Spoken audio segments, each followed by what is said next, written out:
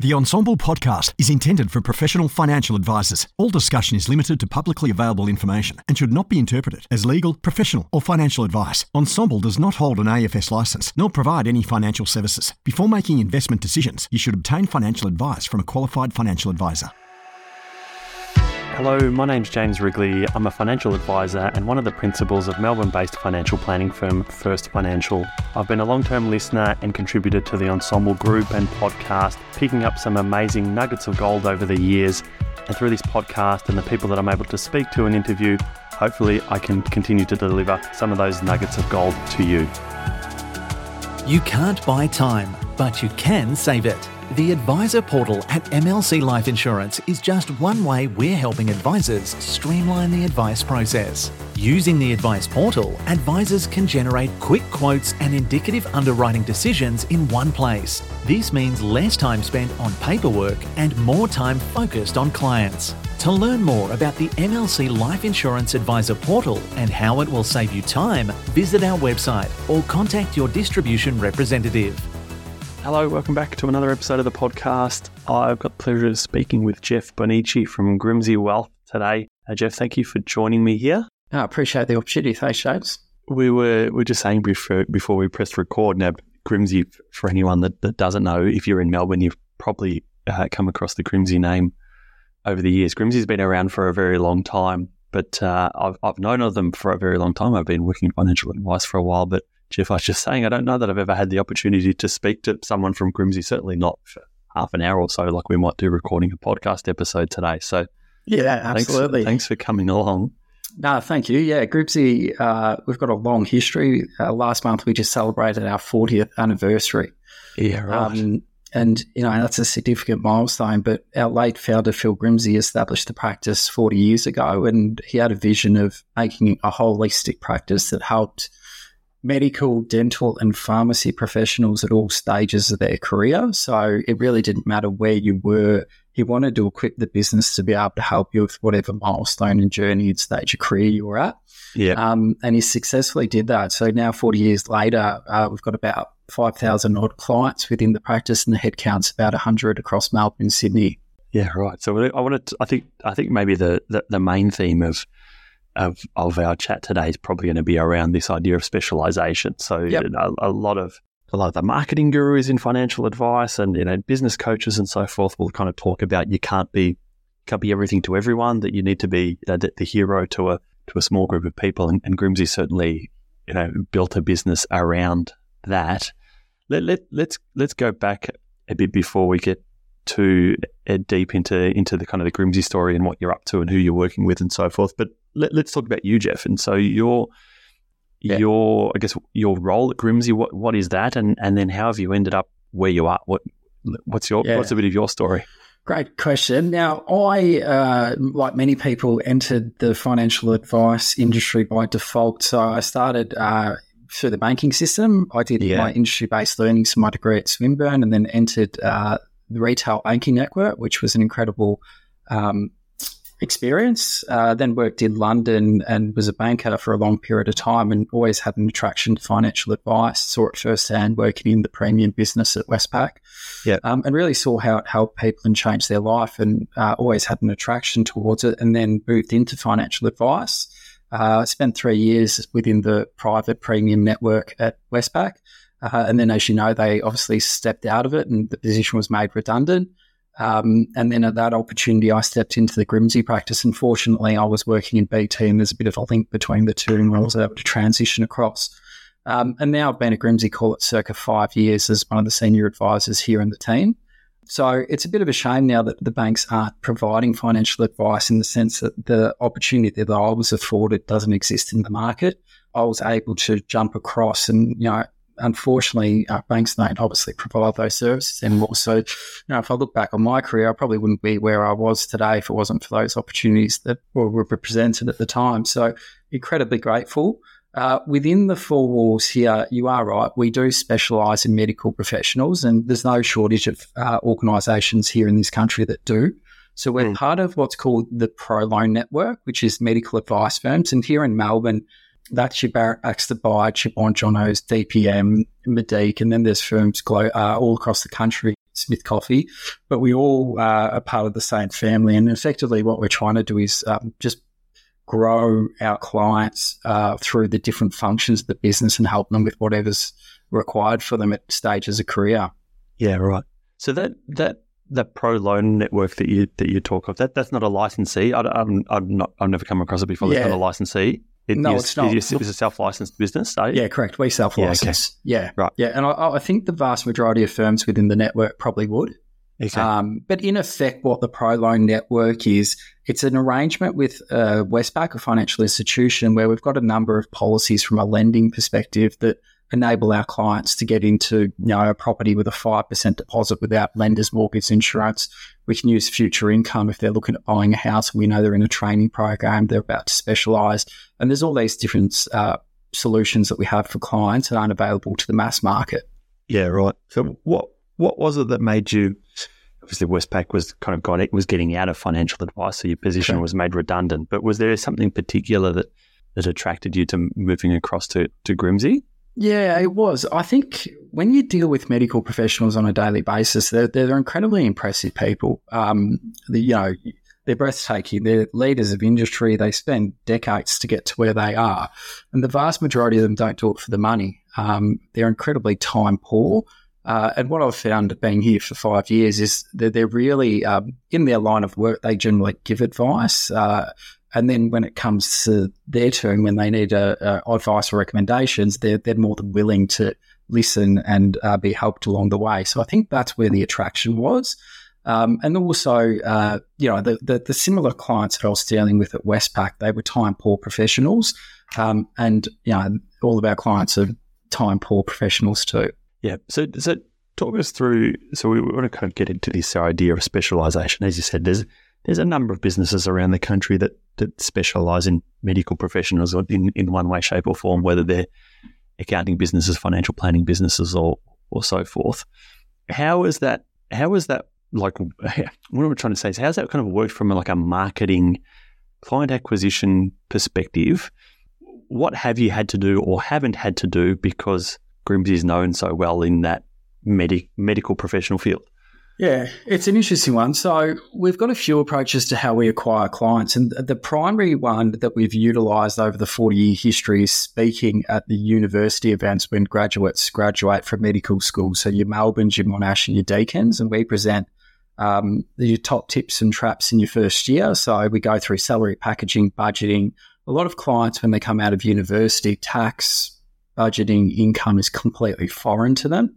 And the medical professionals within this country, it's the only profession where you graduate from a university and you're guaranteed a job. It also with pay increases through their training, through their placement. So they're in an incredibly unique position. But what we do is take an incredibly educational approach. And what we find is if we can help a client when they're an intern, then we generally have them through the journey. And the practice takes comfort in being here for 40 years and helping many different specialties and disciplines that whatever trajectory an intern goes through today, we've got a high degree of confidence that someone's walked in those footsteps before, whether it's doing fellowships, PhDs, specialising, buying practices, etc. We'd like to think that we're well equipped to handle whatever journey they go on. So in answering that question, we're very active in the university space.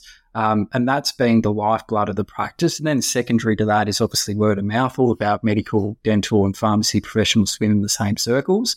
And what we've found, if we can look after their needs, help them manage the complexities of retirement, tax, money, time poor, and the practice is built in a manner that supports them. So I work within the wealth team. So in the wealth team, we've got, call it 5 financial advisors here in Melbourne, and then we've recently split out the insurance team, and that's got 2 advisors within it. But then the accounting team, where the crux of the clients sit, it's a large headcount. Then we've also got a self-managed super team within the business, and then we've got a broking team. So we like to think whatever need a client has, we can satisfy it within these 4 walls. And whatever stage of life, they have different requirements, but as they evolve through their career, obviously their needs change. Yeah. And so you've mentioned before, headcount's about 100 people across all of those different service lines. So there's not that many businesses that manage to build up to that that kind of level. So there's kind of clear evidence in whatever you're doing is working. If the business has been able to build over 40 years to a headcount of that many and 5,000 odd clients, it's working. Yeah, absolutely. I think everyone's passionate about what they do, and we're very active in sponsoring the industry events, seminars, speaking, and so forth, and that's bared a lot of clients over the journey. But yeah, it's definitely the universities. And look, it's a competitive market. Every time we go there, all of our competitors there, everyone's promoting our tax packages. But what we find, if we can get a client in the practice early in our ecosystem and they're listening to advice, we're explaining salary packaging, we're explaining the importance of personal insurance, then it opens their ears to receiving advice when they progress through their career. What we generally find is we come across clients that are quite self-directed later on. It's definitely a more challenging equation to try to influence them in a positive light through their career. Yeah. Can you maybe talk us through, I know, is there a few different major life stages that these medical professionals are going through? So like what does an initial engagement with someone that's just coming out of university? So you've been to the university, presented, and someone's like, "Oh yeah, I like the look of Jeff. I like what he's saying." What is your initial financial planning engagement look like for them in those earlier years? And then maybe we'll kind of tackle some of the other bigger milestones as they move on. Yeah, absolutely. Great question. So initially, from a financial planning perspective, we would accompany that with the tax solution. And that would be around your salary packaging, explaining your meals and entertainment, your deductions and so forth. So the tax is definitely the in initially. But then as someone progresses through their career, where I'll come into the picture is helping them with cash flow, budgeting, saving, personal insurance, and structuring their investments for potentially their first home, and facilitating that. So that's probably what's common with, your interns 5 to 6 years. As clients progress through their careers, they generally, they all have huge tax problems, and we try to manage the complexities associated with that. And then as they progress through their career, so they're specialists or they're consultants, we can help them with different solutions, what's relevant to them, whether it's buying practices, recycling debt, and the like. Gotcha. So that what was I going to say next? The buying of the practices bit, so that kind of that specialisation. If you mentioned before, it's a little bit more difficult for someone that's already a bit self-directed. If they're coming to you later on, that's a far more challenging client to deal with. Yeah. Yep. How do you turn them around? Like, is there if they've already bought their business or they're about to buy the business, how do you kind of swing them around to your I know world? What you're saying. I think, look, it's a great question because people come to us all the time and they've got businesses they're selling, they've got tax issues, business partners, and it's about, I think, how it works effectively within this practice. It's a seamless relationship between the tax advice and the financial planning advice. Yeah. So it's two heads, it's two schools of thoughts looking at their position and advising, and generally, with an accountant, I find their retrospective. So they look in the revision mirror, so they're looking at your tax, your deductions.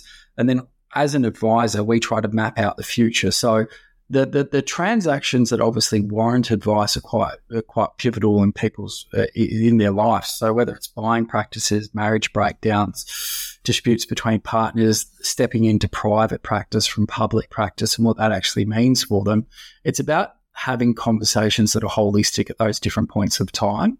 Yep. But what I'm finding more and more that when I'm talking to medical professionals, in the past, they just wanted to keep on going forever. They never wanted to stop. They loved what they're doing. But the public hospital system, a lot of clients are incredibly burnt out. They've got huge hours.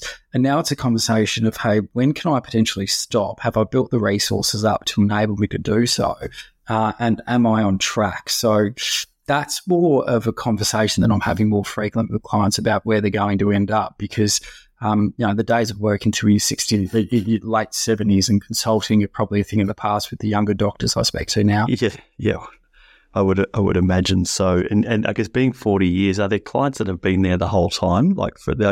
If they've got in an intern in their late 20s or so through to retired in their late 60s, you're like, at 40 years, you're probably getting to a point where might have been people that have been there the whole time. Absolutely, yeah. So we recently celebrated our 40th birthday. I think there was about 100 clients. All of them had been here over 30 years. So as you can imagine, they're definitely not young, but it was crazy. One of our clients got up, an ophthalmologist, he's 75, and he spoke about income tax rates when he started at 66%. He doesn't know what we're all complaining about at 47. So we've definitely got a huge amount of clients that have been here for a very long time, and we've done right by them, and they've prospered. And I think that's fundamentally why we're here. You mentioned before about like the bank's not providing the financial advice anymore, and maybe there's a bit missing. I don't know if missing is maybe not the right phrase, but like you spoke really fondly of the learnings and the mentoring and things that you might have got through the banks, the kind of opportunities to develop as a financial advisor. How do you have any opinions on how as an industry we deal with that gaping hole, that there isn't this four big banks with a big army of financial advisors, and good, bad or otherwise, there's a lot of good people have come out of the banks and gone on to do other things that otherwise without that they wouldn't be here. Where do you think the future lies? It's interesting. I was recently invited by Macquarie to hear the Federal Minister, Stephen Jones, speak about where he's taking the industry and his thoughts. But I sat there and I don't like, everyone's got their opinion on what happened with the banks and what they did or didn't do. But I think, a lot of practices in the industry today just don't have the balance sheet to bring through the amount of advisors that the banks did. The bank was an incredible environment to learn from experienced people, masters of industry. We're in the fortunate position here where we've got, I'd say, 3 associate advisors coming through the future, the system, and they'll become incredible advisors when the time's right. But it's a shame because I know I've listened to your podcast frequently, and I know you interview a lot of smaller practices, and they just can't afford to put people on. But I don't know how you plug the hole, to be honest. It's probably, if anyone's worked in the bank for a long period of time, you do know things go in circles, so they probably will get back into it in some period of time, because how will they grow the revenue if they're not doing it? But I don't know the answer to that question, to be honest. Yeah, and like it's someone I saw something a while back, back a couple of years ago, in the if you look at the accounting profession, you've got those big accounting firms that what do they do? What does the accountants do? The CPA. They're pulling all of these people through the CPA, and I saw some stat. It was something like half of the people that finished the CPA working for PwC or wherever they work for, within a year or two of them finishing the CPA, they've gone and they've moved on to something else. Whether they've gone into a smaller business, whether they've gone to work in the in industry as well, they're fueling that. And by and large, the banks have fueled the financial advice industry. We're fortunate enough that we're not quite the same size as what Grimsey is, but big enough that we can afford to take on associate advisors and support them through their professional year. Whereas a lot of businesses that are in the Ensemble network, and as you mentioned, a lot that I've done podcast interviews with, may be not in a position to be able to do so. But it sounds like you guys are. So that's and I think that's evident with the whole in the industry. There's a lot of people dropping off, and the amount of people coming in sort of don't it doesn't balance itself out. Yeah. You mentioned before about you spent a couple of years overseas. What took you overseas, and what were you doing over there? Yeah, so I was working for Westpac at the time, and I was in the migrant banking team. So I went over in 2009, just at the end of the GFC. So it was a refreshing experience, because anyone that was over there at that period of time knows everyone in the UK was trying to get out. So at the time, Westpac had a migrant banking centre there, and we were proactively trying to obtain UK migrants before they came across. Yep. So we would help them with their banking, set up their affairs, help them with currency transfers. So when they got to Australia, it was a seamless integration. But we would promote the business across all of Europe. So whether it was Ireland, Scotland, and do seminars and so forth to get them across. But in short, we were placing thousands of migrants each month across from the UK to Australia, and that was a pretty eye-opening experience, because during the GFC in the UK, it was a horrible place. Unemployment was surging. property values had deteriorated and a lot of people were in dire need. So I know in this country we've been quite immune. Property prices have generally always gone in an upward manner and people have been employed. So that was a very eye-opening experience very early on in my career. It's a pretty unique perspective, I guess, that you bring with you then through your financial planning journey. Because you said I never lived or worked overseas before, so we had a bit of a fairly sheltered view of what was going on. We didn't live through some of the tougher times that happened overseas. So you were there helping people effectively leave the UK to come to Australia. Absolutely, and there's no shortage of them here. So, but yeah, it was an incredible time. And then I came back and helped the UK migrants with their affairs onshore. So buying first homes, UK pension transfers, personal insurance. And then the nexus between advice was very strong. And I jumped into it because, in effect, I was helping them with currency transfers, purchasing homes. And there was an immediate link between the two and moved into advice. Mm. Have you done any more in that sense? Because there's being someone that a couple of podcast episodes ago that's come out from South Africa, and he was talking about this idea of building up a business around this idea of helping people migrating to Australia. Have you ever given that any thought? No. That? Well, to be honest with you, I haven't really given thought to much because when I came out of the bank, it was very evident that I was under-equipped from an education perspective. So I spent my time doing my master's, my CFP through Deakin. So yeah. That absolutely has absorbed a lot of my creative thinking because I've spent the last 4 years working and studying part-time. But there's definitely a need for that because when people move cross-country, there's a lot of uncertainty, a lot of unknowns around what they do. How did you find this studying, given clearly you've got a lot of experience before you even opening the textbook to do that studying? How did you find the studying together with all of the work experience you've got up until now? Yeah, and I felt it was challenging. There's absolutely no doubt about it. So originally, when I stepped out of Westpac, it was evident that I was very under-equipped from an education perspective. My first degree was in marketing, and it was non-related. So I had to move fairly quickly to strengthen that side of my resume, and I started my graduate diploma at Kaplan. I did that, and I found it okay, but I wasn't really obtaining a huge amount of knowledge, and then I moved to Deakin to finish the Masters, and look, it was probably triple the work and triple the cost, but I found it a lot more, it probably suited my style of learning a lot more. I found the lecturers were very generous with their time and their knowledge, and I actually found it very valuable. It was a huge cost. So once I did that, then part of their program is the final subject of the CFP. So fortunately, I was able to complete both and get both qualifications in such a short period of time. But it's incredibly hard to juggle work and study. The prior experiences from work were beneficial in the sense I sort of knew what I was in for, but trying to manage a full-time job while studying part-time is always challenging. You've just really got to be aware of what's coming up in your diary and so forth. Yeah. So the master's program that you did you have to, was that just an extra 4 subjects on top of what you'd done from Kaplan, or you had to start again? Like, did you get some recognition from Kaplan? Good question. I got some credits. So I think from memory, I had to do 5 more subjects. Yeah, okay. And how was the course delivered? Was it online lectures, or did you have to go to Deakin?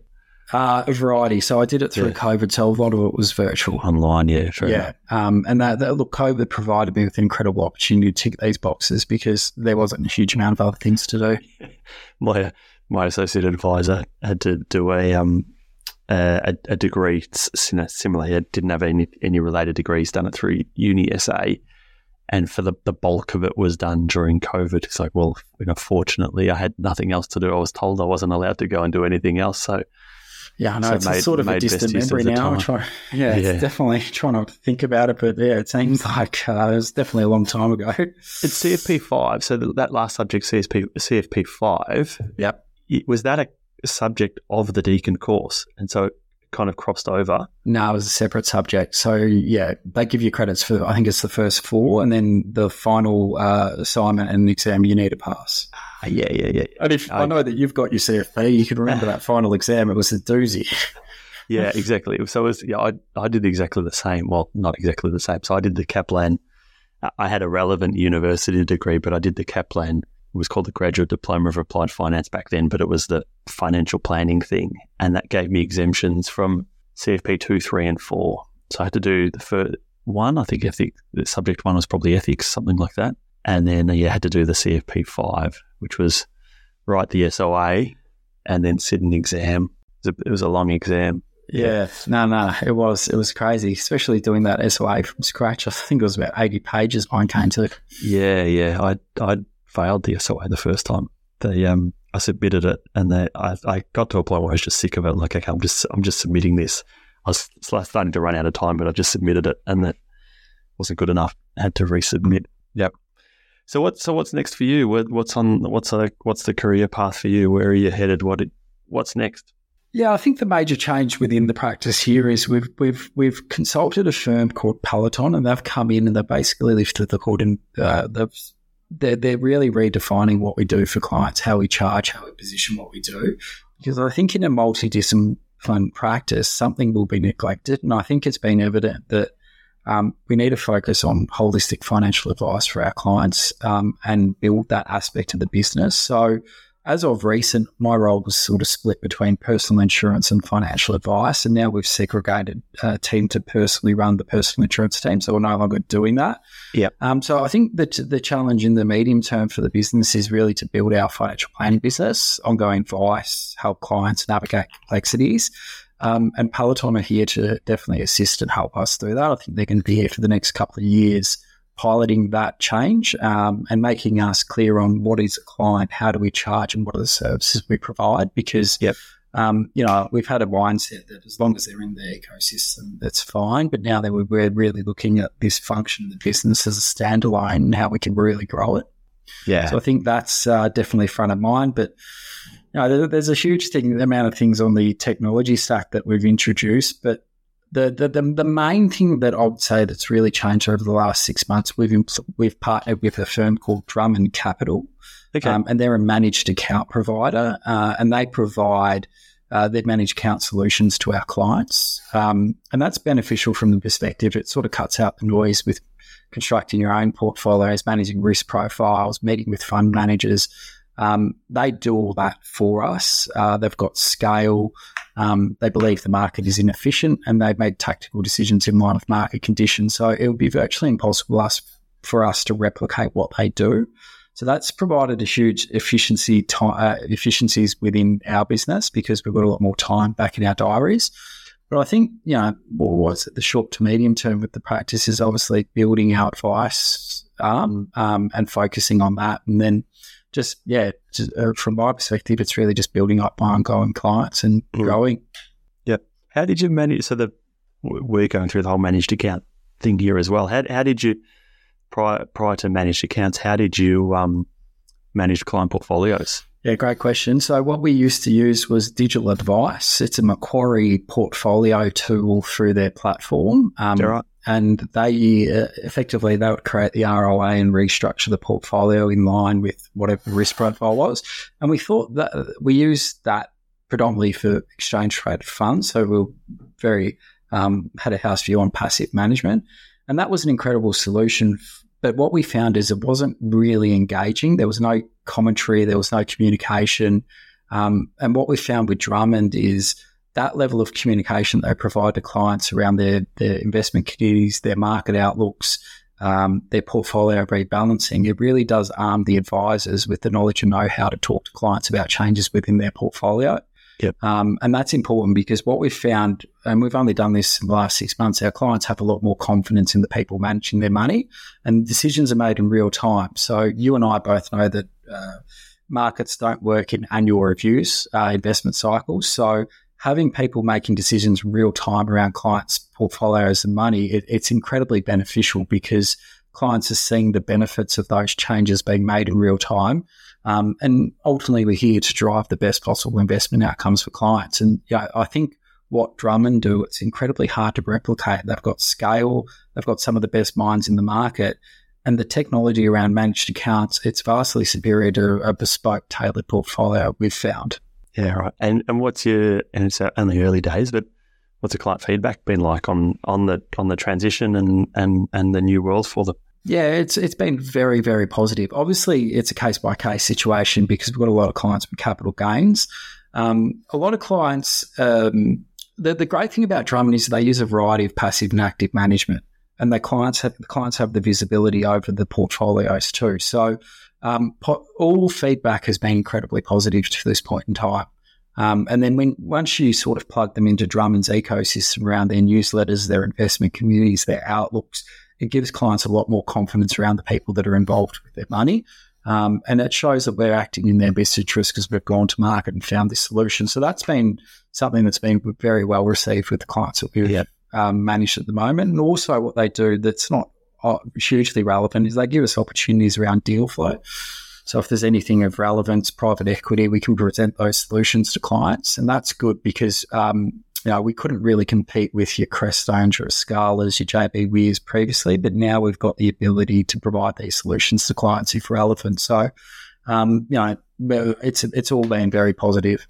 Yeah, and so you, following on from that, do you treat a segment of your client base as kind of wholesale, sophisticated investors? How do you operate in that space? So that's actually a good question too. So traditionally, we've just done everyone under the retail umbrella. For no real reason. I would say the vast majority of our clients are wholesale. If you just look at how that test is satisfied, the 250 or the 2.5, it's easily done by all of them. We've always just taken the approach to retail advice because although they might tick those criteria, they probably aren't that savvy around investments and markets and so forth and the factors that influence them. But we are in the process of treating a lot of these high net worth clients as wholesale clients. But yeah, I would say the majority of our clients within the practice are under the retail umbrella. Yeah, we're much the same. As much as there's clients that we work with that meet the particular definitions. I think we might only have a handful. You probably count them all on one hand. The number of clients that we have that we actually treat as wholesale or sophisticated, and then just treat everyone else as retail because. It's challenging. Yeah, because if you're providing contribution advice around super funds, which I'd say overwhelming the majority of all of our clients need, that's retail advice. You've got to do it anyway, don't you? Yeah, so that's where it's a little bit grey. But when it comes to getting that up and running, it's definitely a priority. Yep. And just kind of last thing you mentioned just briefly there, your tech stack. I'm always interested to hear like what bits and pieces you're using in the business and how it's going for you. What are you using? It's crazy. When I did the list, because I know that you talk to a lot of clients about what you're using and what's in the universe, I actually saw there's about 15 different programs we use, which in itself probably answers a few questions. But list them off. What have you got? We've got My Prosperity as a client-facing CRM. So it's an incredibly powerful tool for a client to understand their balance sheet. It surprises us to this day how little people actually understand where their money is, and especially if someone takes a controlling reins in the relationship, the other party has no idea. So that's good for that. We use Filed Invite for document sending out to clients in a secure manner. Padua is something we've recently started using, which is a paraplanning tech company. Right. We used to have an in-house paraplanner, but we've started using Padua, and they've been incredible so forth. We use Xplan internally for projections, Risk Researcher, Wealth Solver, Suite Files for document storage, Adobe Sign for sending documents to clients, Salesforce at a practice level. So Salesforce is the glue that ultimately brings the practice together. So between your lending, your insurance, your wealth, and your accounting team, we can see the whole of share of a client, and we can forecast pipelines and revenues, which is very important. Yep. Use Class for self-managed super funds, Xero on the tax front, Fee Synergy for invoices, Nitro for amending PDFs, Calendly for booking meetings, diary, and then we're in the process of looking at Finametrica for risk profiling because, with risk profiling, you can't never ask enough. It's always better ask more questions than less. Yeah, little nice. So yeah, it's a bit of a tongue twister. Quite a list there. I know. Look, I know of some of those, but for anyone that's listening, maybe re-listen to that section and write down all the names and do a bit of research. It's always interesting to see what kind of tech businesses are using and what they aren't. Jeff, thanks for your time this afternoon. if anyone wants to chat with you more, where can they find you? Where's best to reach out to you? Yeah, probably just on LinkedIn. Happy to talk to anyone who's, thinking about what to do from a study perspective or the medical space, or just a general chat about the industry at all. So thanks for your time. Yeah, nice. Thanks, Jeff. We'll put some links to your profile in the show notes, wherever you might be listening to this. Champion. Thanks, James. Thanks for joining me. Bye. See ya.